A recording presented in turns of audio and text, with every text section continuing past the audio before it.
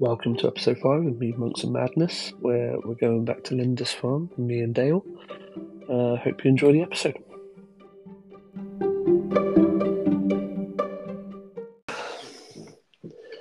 You ready? Yeah, I'm going to turn you up just a touch. Yeah. Turn it up. I'm good. Cool, me too. So we'll take it from here. About 10 minutes in. Okay. That's an easy one to edit out. Excuse me. Sorry.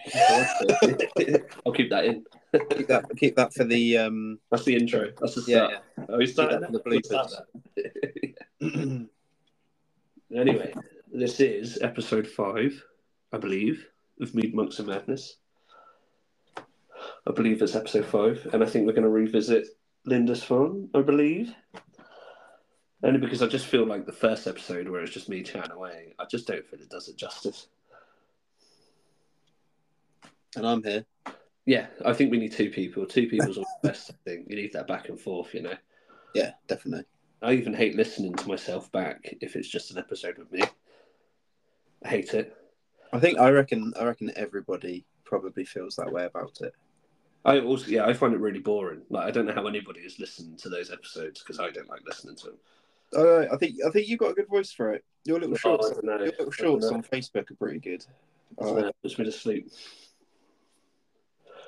But yeah, I think we're going to revisit it. We're going to do it some justice than that first episode we did. We'll talk about Lindisfarne. We'll talk about the Priory. We'll talk about the castle. We'll talk about the Farne Islands that are nearby because they're all linked. I reckon then we can go through because there's also a link to Durham.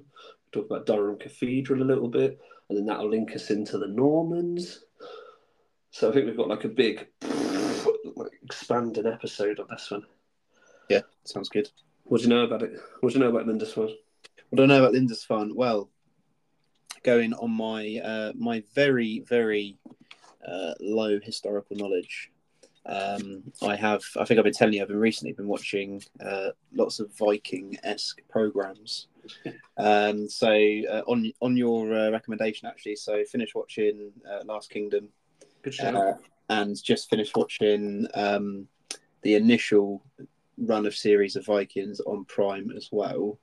And of course, Lindisfarne features quite significantly in both. Probably more so in, I don't know, actually, probably equally in both, actually. You're also forgetting it features Norsemen as well, right at the end. Yeah. So yeah, and it's kind of sparked my interest, which is why I kind of said to you, if I was coming on for another episode, I'd quite like to talk about Lindisfarne again, learn a bit from yourself, a bit more about it. I think, and it would also follow on from our Bamber episode as well. Yeah, because obviously highly linked. Bamber's quite close by, right? I mean, you can see Bamber from the Holy Island, and you can vice versa. Yeah, I did admit as well. I recently started playing Assassin's Creed Valhalla again, and I did try and look for both Bamber and Lindisfarne, but sadly they're not on the map. They didn't put it on, and that's what I don't get. They've got Porchester Castle. You can go to Porchester Castle in Assassin's Creed Valhalla, which I thought was very cool. They've got Scarborough Castle as well. They've also got Scarborough, been there, yeah. But yeah, they don't seem to have anything that kind of represents, which is a bit of a shame, but hey, it's fine. It might be a bit too cliche for them. Yeah. But in terms of what I know about it historically, I mean, obviously, having watched the shows, I know that at a certain point in time, there was obviously quite a substantial Viking raid on Lindisfarne, and I think a lot of the monks that were there were probably lost their lives at that point, and a lot of the treasures were kind of taken from that area. The ones that couldn't run died. Yeah. That was actually later on. That was about 793, and that was like the first. Funny enough, it was actually the first documented Viking raids. They'd been happening up and down the country at that point for quite a while, especially sort of along the south coast as well. But in 793 was sort of the first documented because they decided to attack people that were actually literate. Well, I was going to say, because obviously in the again, I'm purely going on what was in the programs, but the first shot of inside Lindisfarne is you've got all the monks that are scribing. So yeah, it kind of makes sense that would be the first recorded, because you've actually got people there that can, as you say, they're literate, they can read and write. I guess would have been in Old English at the time. Uh, It would have been, wouldn't it? Yeah, Old English was around then. yes, So because I don't think because they were still Celtic Christians, I believe, at that yeah, point. So they were still heavily influenced by the sort of Irish Christianity as opposed to the Roman Catholicism, yeah. which Um, came a little bit later on.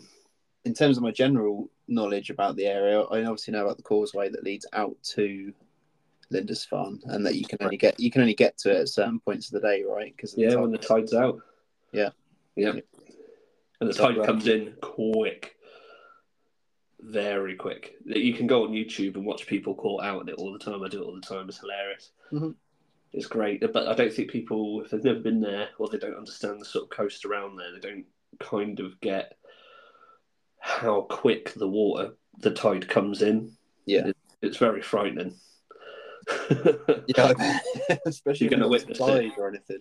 I love watching it, and when you're actually on Lindisfarne as well, and you go around to sort of the island, and there's an old lifeboat house there, and there's a beach near there as well, and there's when the tide's out, you can walk along, and they've got kind of like a cross out on this. Almost like a sandy sort of bar, but the amount of times I've been there, and this is like multiple years, but I'll stand there and watch people walk across, and not realise how quick the water comes in, and they end up having to either take their shoes off and walk back, or they don't realise that it gets cut off. And I literally watch it get cut off in like 20 minutes, I'd say. Yeah, Yeah, I you do it all don't the time. necessarily want to go swimming in our waters unless it's well, it's probably cold all year round, to be honest. No, it's cold all year round, and at the moment we have a habit, well, water companies have a habit of dumping out a lot of sewage and stuff in there, so you probably don't want to go swim around the No, UK at the moment. at least it might be warm, eh? Yeah, unless you want some like mad disease. Also, just Time to off add as work. well, so as is always customary, I say as is always customary, although this is the only second recording we've done, but I have a little bit of tipple with me today, which is you brought me back. It's the Lindisfarne fruit wine. Oh yeah, There's elderflower. I've got to yeah. say, it's very, very tasty. It's right up there with some of my favourites, along with some Hampshire mead as well. But yeah, 14.5%. Nice little 35 centilitre bottle. It's heavy, man. I'll, Produced on the island as well. yeah, but yeah, it tastes great. I'd highly recommend anyone that's out that way. I mean, if you're going that way and you're not buying a bottle of mead, are you really going to Lindisfarne? That's Oh the yeah, question you exactly, need to ask. exactly. Yeah. So But yeah, yeah, so look, that is the extent of my knowledge of Lindisfarne. so you covered. I mean, you're up to about 793 in history, but we can jump back a little bit because initially you can jump back sort of over 100 years, and the monastery was actually founded in about 634 AD. Okay.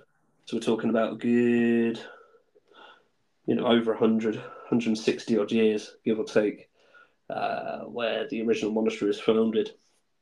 It was founded by Aidan, Saint Aidan, who originally came from Ireland. I think he got exiled from Ireland because he was a very tough Christian, and they kicked him off Ireland. So he then ended up going to a small Scottish island called Iona, and they have a little abbey there. And Iona is you can get there if you go sort of Fort William and then down, I think, to the Isle of Mull, travel down to the end of Isle of Mull, and then get a boat from the Isle of Mull to Iona, which is just a tiny little island. But that's where originally he came from, and then he was, I think, he was brought over by King Oswald, who was King Northumbria at the time. But I think King Oswald was also exiled to Iona, so this is how they met, and then they sort of brought him back to to Lindisfarne. He gave him Lindisfarne essentially, and was like, set up a church here because I think he converted over to Christianity at that point, and yeah, you could see from Bamborough and sort of around that way, you can see the Holy Island, and on a good day, if it's not foggy. Oh, but that was a good 100 odd years before that. You've actually got like a few saints that have ended up coming from the Holy Island as well. You've got Aidan, and then later on, I think he died in about 651. And then after that, you end up getting Cuthbert, Saint Cuthbert, very famous saint around there. I don't know if you ever heard of him. I think if you've watched Last Kingdom, I'm pretty sure there's they Something to do with Cuthbert's bones or something. yeah, Yeah. they transport the like the bones of Cuthbert, Mm-hmm. and they have a like a holy pilgrimage, and it actually passes through Wessex, or specifically it passes through Winchester. Oh, I'm going to take him down that far, yeah. That's it, yeah. I don't know if that was accurate within the thing, because I was definitely Yeah, in Cromwell's books, but yeah.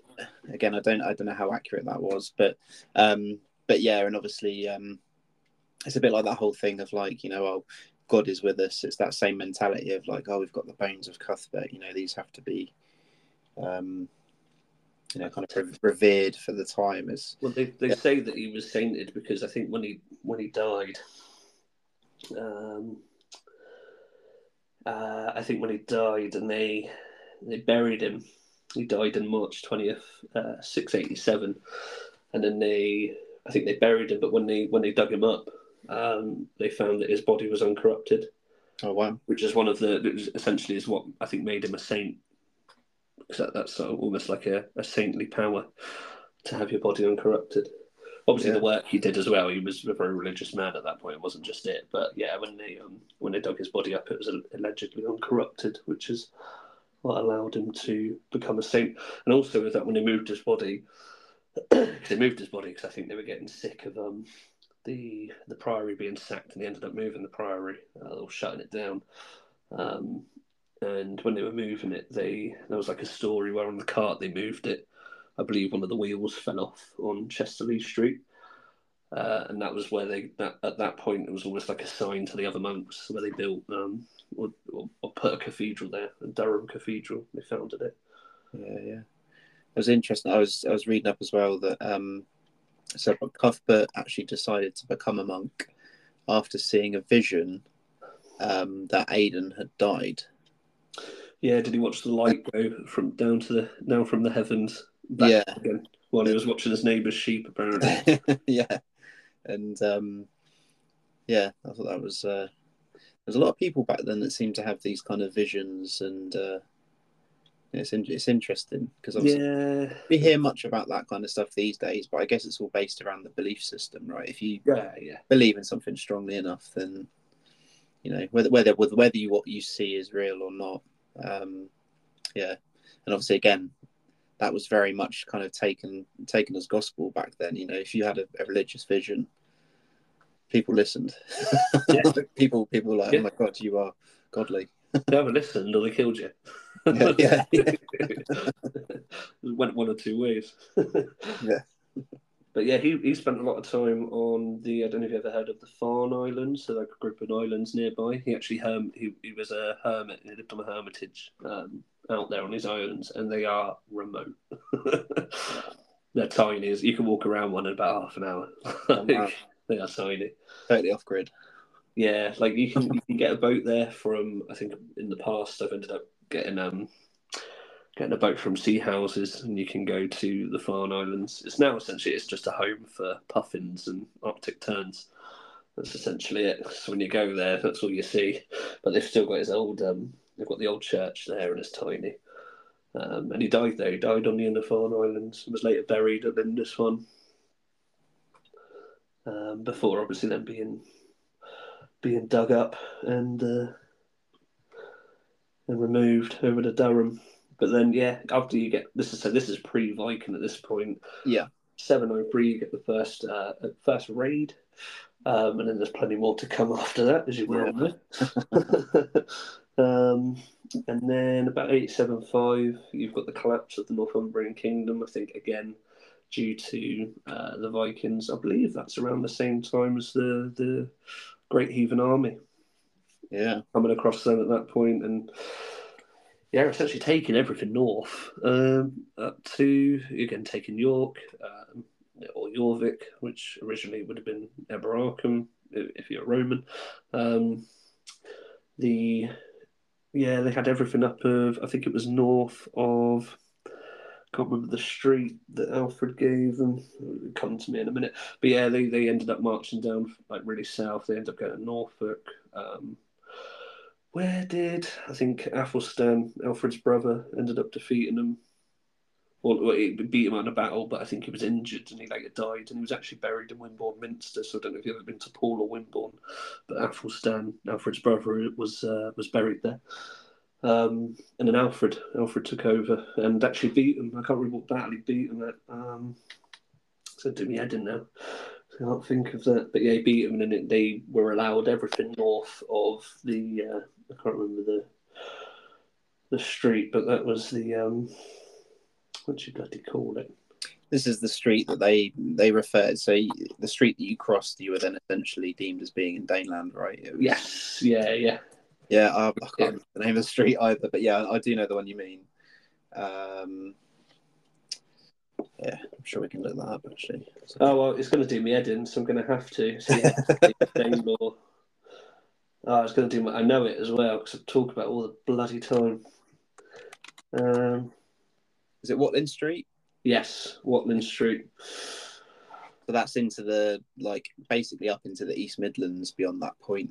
Yeah, it was a Roman road. It was the old Roman road. Yeah. Essentially, took you up to sort of Cumbria way. Yeah. Well, just like north of Wales at that point. But yeah, they had all that land. They weren't allowed past that essentially. That's a significant part, really. I mean, when you think about today's kind of maps, and obviously the Midlands is not really as north as perhaps it sounds because it is in the middle of the land. So they had a substantial hold of England land. If it wasn't for Alfred, the Vikings would have had everything. Yeah.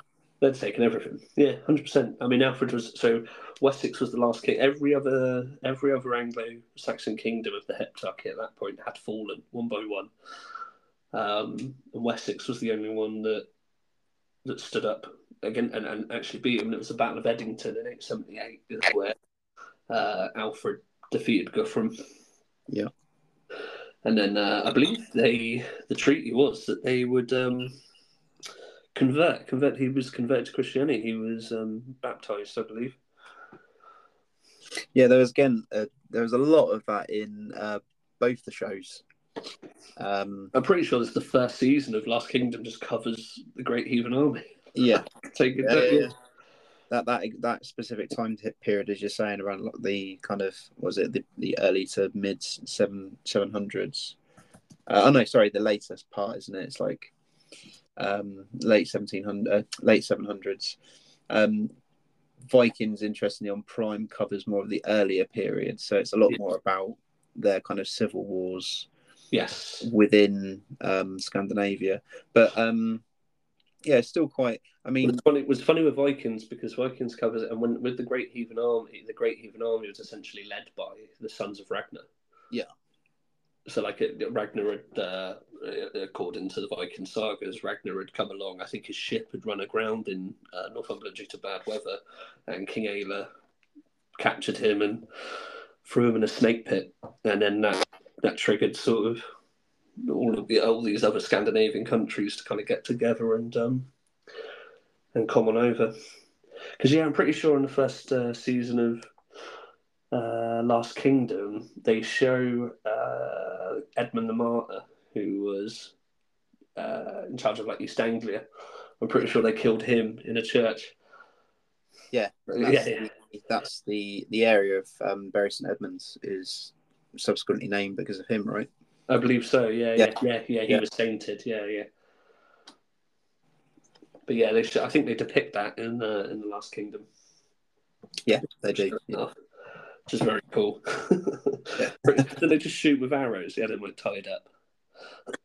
Yeah, they did. I mean, to be fair, pretty much anything on most of those shows, even there are obviously some historical inaccuracies, but between the two, particularly on Vikings about the story of Ragnar.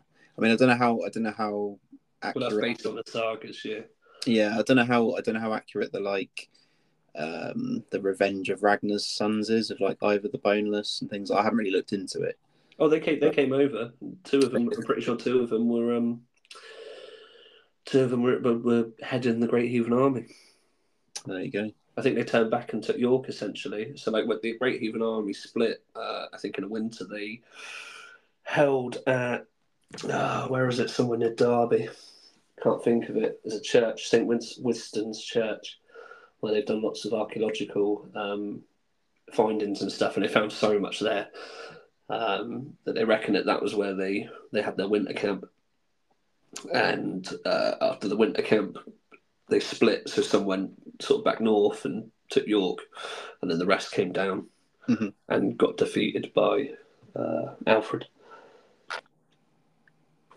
Yeah, we've gone far away from Lindisfarne now, but it all links in. This is the thing. This is what I think whenever I go to Lindisfarne. I've been there since a kid, and obviously now I take my kids there. I just find it's such an unassuming place now. Like when you go there, it's very peaceful, but knowing that it's seen so much history, and started so much, and been a part, especially like early Christianity, especially coming from Ireland. Like it was almost like a centre. You go there now, and it's just beautiful. It's quiet. And it's all it's an English heritage site, right? So it's all obviously protected now. Oh yeah, there's a massive nature reserve there as well. Yeah. That's good. Yeah, it's incredible. Lovely walks and stuff. I'd love to go there and stay, so I could when the tide, so I didn't have to leave when the tide comes in. So when everyone else leaves and the tide comes in, you can actually stay on the itself. Yeah, they've got hotels and stuff there, bed and breakfast and that. Yeah. Yeah, again, I'd love to. Not done it yet. One day. But yeah, I'd absolutely love that. I think it'd just be incredible. Just to walk around at night as well. Yeah, oh, definitely. But yeah, they've got the Priory there still. We've got the ruins of the Priory. The Priory would have been huge. Bear in mind, it was taken down during the dissolution of the monasteries by Henry VIII. But that Priory would have been incredible to see. And you can still see an arch. You can see one of the archways still there, it's still preserved, and it's huge. It's like red sandstone. Oh, really? Oh, nice. Yeah. Yeah, it's incredible. It's a really, really. Again, it's just one of these magical places where it's the landscape. I think what makes it so cool is the fact that it just becomes an island. Sort of you can drive onto it, and then you can even walk it as well. You've got the pilgrim walk, so when you're driving along the road and you look out sort of on to your right in the sea, you'll see markers, posts marking out the sort of pilgrim's pathway, so you can walk across it when the tide's out as well. It's a safe route. There's a lot of quicksand and stuff around there though to be careful of, but it all sounds like the makings of a good Stephen King novel. Oh, definitely. Yeah, definitely. The landscape's got it. It really does. And the fact that, you can see Bamborough.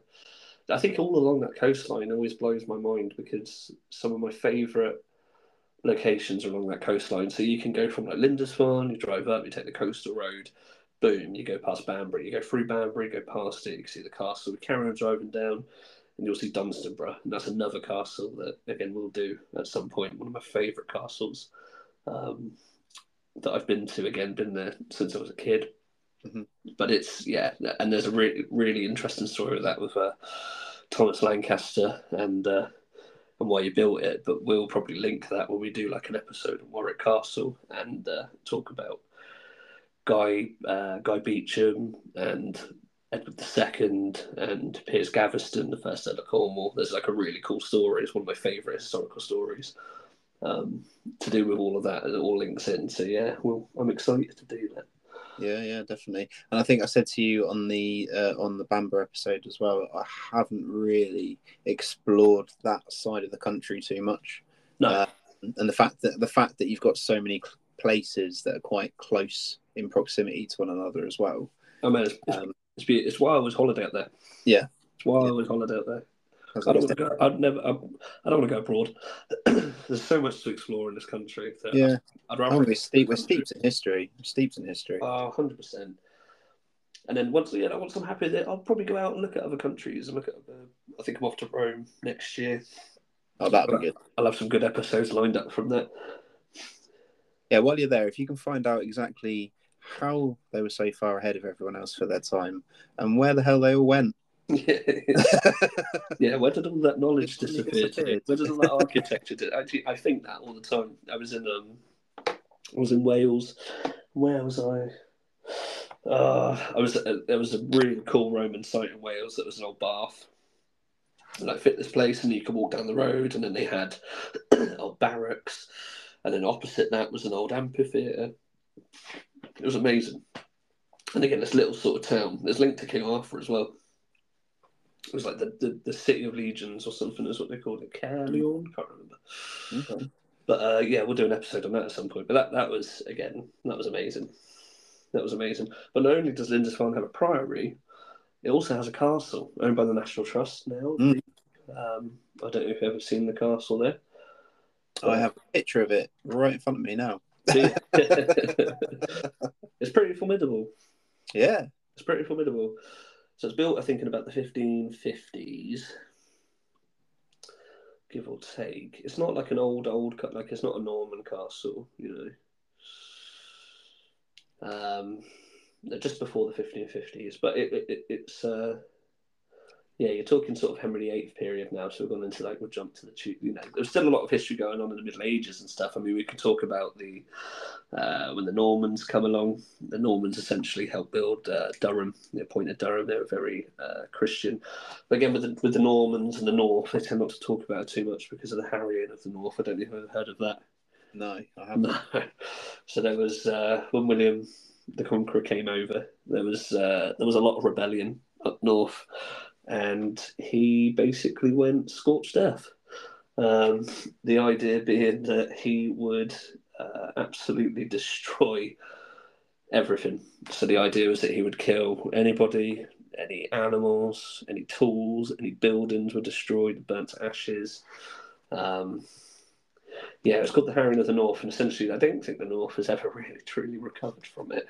But it was pretty formidable. But they believe it was over about 10,000 or 100,000 people died. Oh, wow. It was a massacre, yeah. And this was all done by the Normans to prevent any rebellion, essentially. So time frame wise, that was what? You're looking 1069 to 1070. So okay. He comes out, obviously conquers, as you know, what year?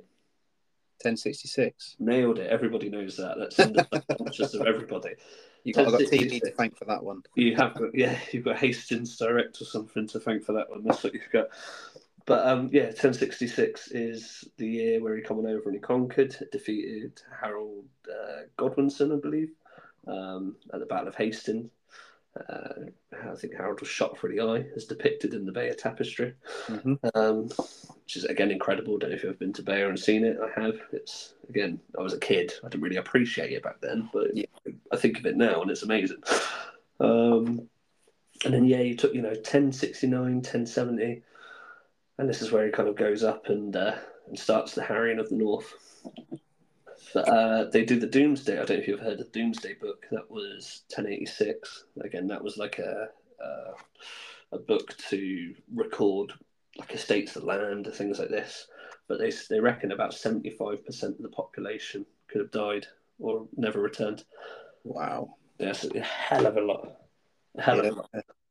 And I think he actually, to be fair, when he died, I'm pretty sure he regretted it in his last words. I'm pretty sure if I get a quote of his last words, I'm pretty sure it's one of the things that he sort of regretted.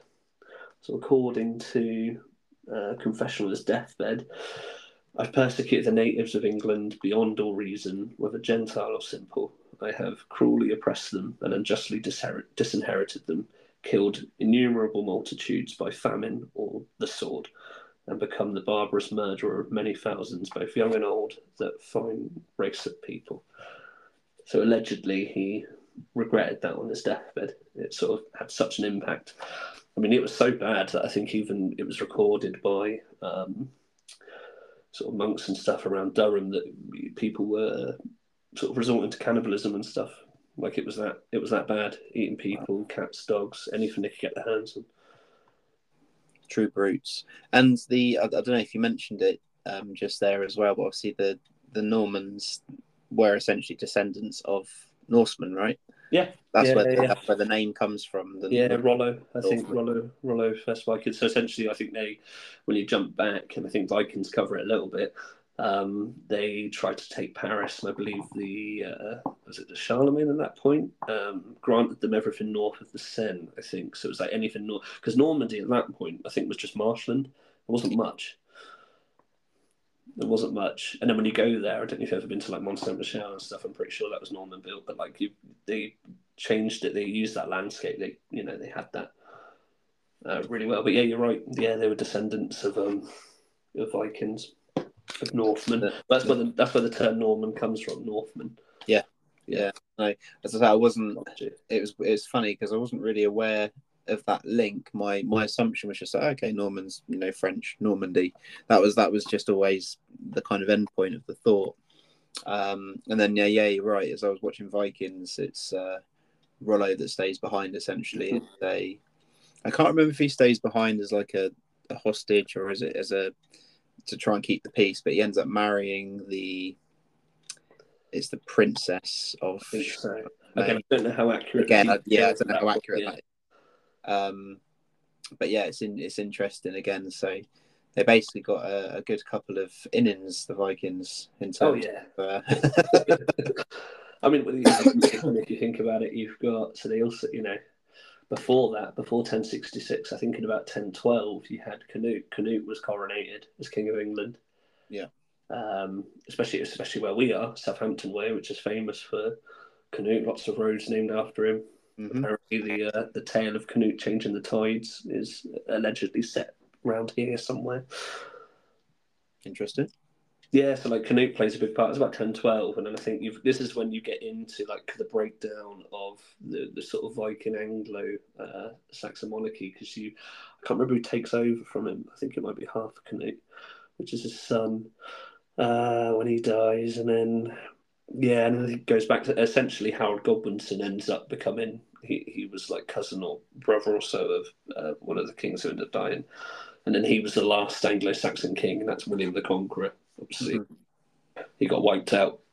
But what's interesting about that is Harold Godwinson had to, I think, march up north to fight off Vikings, and then marched south almost straight after to then have to try and fight off the Normans.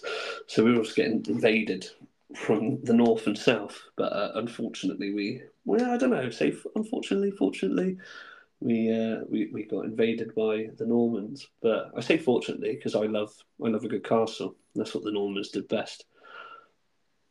They built. Oh yeah. Oh yeah. Yeah. Yeah, they built a lot. That's what they did. They were good at it. They knew what they were doing. Yeah, they would build like wood and timber castles, so nothing sort of too special. And then obviously the famous, motte, the big earthworks and stuff. And then they build the castle on top. And it wasn't until sort of later on that these castles got converted to stone. Probably like the 13th century, it's probably like 1200s, 14th century potentially. When you get the masons coming in and building the stone. But yeah, I mean, we've gone off track again there with the Normans and everything. It's very difficult. It's all connected, and again, it's all linked. It's all these things that make up the history of the place. Yeah. It's all kind of. It all tells a story. Originated from all connected to specific areas, and as you say, that's kind of what makes it interesting. Oh yeah, I think that's what keeps me hooked. Yeah, keeps me going to these places just to find out these kind of like little intricate details that link it to like another place. Yeah. But yeah, I mean, so the castle was built around 1550. So jump back to the castle. So we'll skip the Normans. We'll jump forward, however many hundred years. We'll go into the Tudor times. But what I like about the castle is it was used a little bit. I think it was essentially just like to keep an eye on the harbour. And it was used like a little bit. It didn't really see too much action. I thought we saw some action in the Civil War and the Jacobite Rebellion. But then you look into, again, you've got this history, and I think it was like garrisoned by troops from Berwick and stuff for a while, and it was government owned for a long time. And we jump forward with the castle to 1901, where it became the property of Edward Hudson, who was the owner of Country Life magazine. So he essentially bought it and he refurbed it. I think Sir Edwin Lutyens refurbished it. And if you know who he is or you don't know who he is, he's the guy who built the cenotaph in the Whitehall in London. Okay. So they have that remembrance day, and you got the cenotaph. That's Edwin Lutyens' design. Okay. But I find the castle really weird. When you go in there, it kind of just doesn't. I think now because it's been a home, it just doesn't feel like these sort of old castles that I visit, where you can tell they're sort of built for war or they're built for sort of a defensive purpose. It just feels very much like a home. Yeah, I mean, again, I was just having to skim through some things because it seems to be so the gap obviously between when Henry VIII obviously ordered it to be fortified. Yeah, and Elizabeth The I.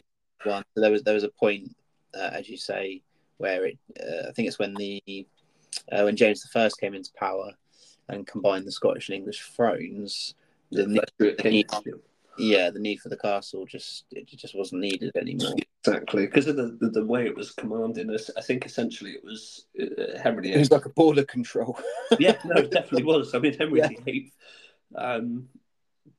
fortified it just in case of Scottish invasion. Yeah, pretty much. Yeah. And then, yeah, obviously when you get the first Stuart King, James I, comes on in, there's no need for it. There's no need for it.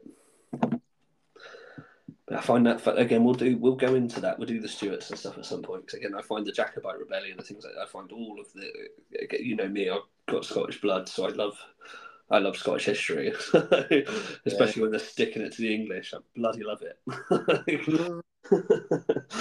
My favourite. So yeah, we'll end up doing something like that. We'll end up jumping through and sort of doing an episode or some of that at some point. And it's nice to be back doing episodes as well because it's been so long. Yeah, I mean, how long ago the Bamber episode was? What? Months ago. Months ago. I can't even remember. We've been so busy. We have been so busy with stuff, with life, to be able to kind of sit down together and record. Yeah. But yeah, it's good. It's nice to be back. The power of technology. I mean, we're over 200 listens. Yeah. Yeah, like I'm surprised. I don't have that many friends, so I know that's not people just. I know that's people actually out there listening to it, and I hope they're enjoying it, and I hope they're sort of learning something, or if they're not learning anything, they're getting passionate about the history around them. You know, wanting to kind of get out there and explore it and find out a little bit more. That's the thing, is that we've got, as you say, there's so many people that kind of just want to kind of travel outside of the country, but there is so much to see here. Yeah. You know, on your doorstep, essentially. I mean, I know, okay, you might yeah. a few hours drive, but you know, it's still on your doorstep in comparison. I mean, even on our doorstep, I love walking around Southampton Old Town. Mm. I love seeing the old walls. I love walking around them, God's House Tower, like all of this, you know, like it's still standing, even the Bargate, you know, the pinnacle of Southampton, the logo of Southampton. It's I often eat lunch near there, you know, just to I love being near it. I love being near that history. Yeah, the amount of eyes and people that have walked through those gates and you know walked through that. You know, just think about that. It's a lot of people. Heck yeah. Heck yeah. Heck yeah. I've officially polished off my bottle of fruit wine. So you know what that means, don't you? It means I've now got to go back. I've got to go there. You do. Oh, you do. I've told you this for a while. Yeah, No, I need to stock up now. You need to go for it. You need to go to Northumberland or up York way. Do what I do. I mean, they do have a website. Places on the way up. They do have a website, but I feel like the pilgrimage is needed. Definitely, you need a pilgrimage. Pilgrimage is definitely needed. Yeah. Oh yeah, you can't beat pilgrimage. It's the journey, man. It's not the destination; it's the journey. Exactly that. Oh yeah, it's beautiful. Like, you just got to get out of that part of the country as well. I'd love to live up there. So, here's a question: do you have an interesting fact? Do I have an interesting fact? Yeah, No, I don't, unfortunately. I think I've given a lot of interesting facts you have given a throughout lot. the episode. I've got. I did come preloaded with one today. Yeah, I was ask you to as well. I And always ask you to. you did kind of touch on it a little bit. So Oh, did I? yeah, a Oh, little bit, but not the specifics. So I was doing some reading up, and you mentioned about people getting trapped on the causeway. yes. So yeah, so on average, um, a car gets stuck on the causeway at least one every month. Wow. I did try and do some more reading into it and find out, was that like the car's been totaled, or was it like, did it kind of get completely flooded? But No, I think it's the intelligence of the yeah, people driving it. Yeah. yeah, but on average, yeah, at least one car meets its fate, or gets stranded on the causeway, due to not paying attention, which is interesting because There's signs. There's enough I was going to information out say, there, and we live in the age of the internet. Like, yeah, there's no excuse. I was thinking they must at least have, some sort of warning to say, right, this is going to happen. But Oh, they do. people just get They so have plenty. taken aback by the beauty of it all, and they just don't really pay attention. So Yeah, let's go with that. Let's go with that. Yeah, let's be yeah. kind to Let's go to with that. Yeah, yeah. population. Let's say. But yeah, so every month at least one car gets stranded on the Lindisfarne Causeway. See, that's incredible. I didn't Yeah, realise it was that much. yeah. That's amazing. That's a pretty cool fact. Yeah. Modern history as well. That's good. Yeah. But yeah, I think we've gone. We've done a lot. That's a big old episode. Yeah, it's been good. It's been nice too, and thanks for inviting me back on and agreeing to revisit Lindisfarne. As I say, it's been a place that's been a bit more current for me, and I know it's just off of watching a TV show, but even if a TV show can spark your interest in a particular subject or area, Or even give you some context behind it. yeah, exactly that. So yeah, I don't know if you've ever seen Norseman, which is the comedy on Netflix. I've only watched a few episodes, but I do plan to watch more. So that it Lindisfarne features on the last episode when the Roman chap, I can't remember his name, but the Roman slave gets captured there, and it's good. Surprised me.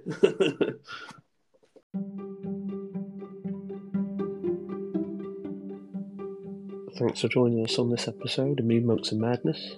Please check out the Facebook page and the Instagram page where I've been working on adding a few reels from some of the places I've visited recently. And thank you for the support, and I hope you continue to listen. Thank you so much.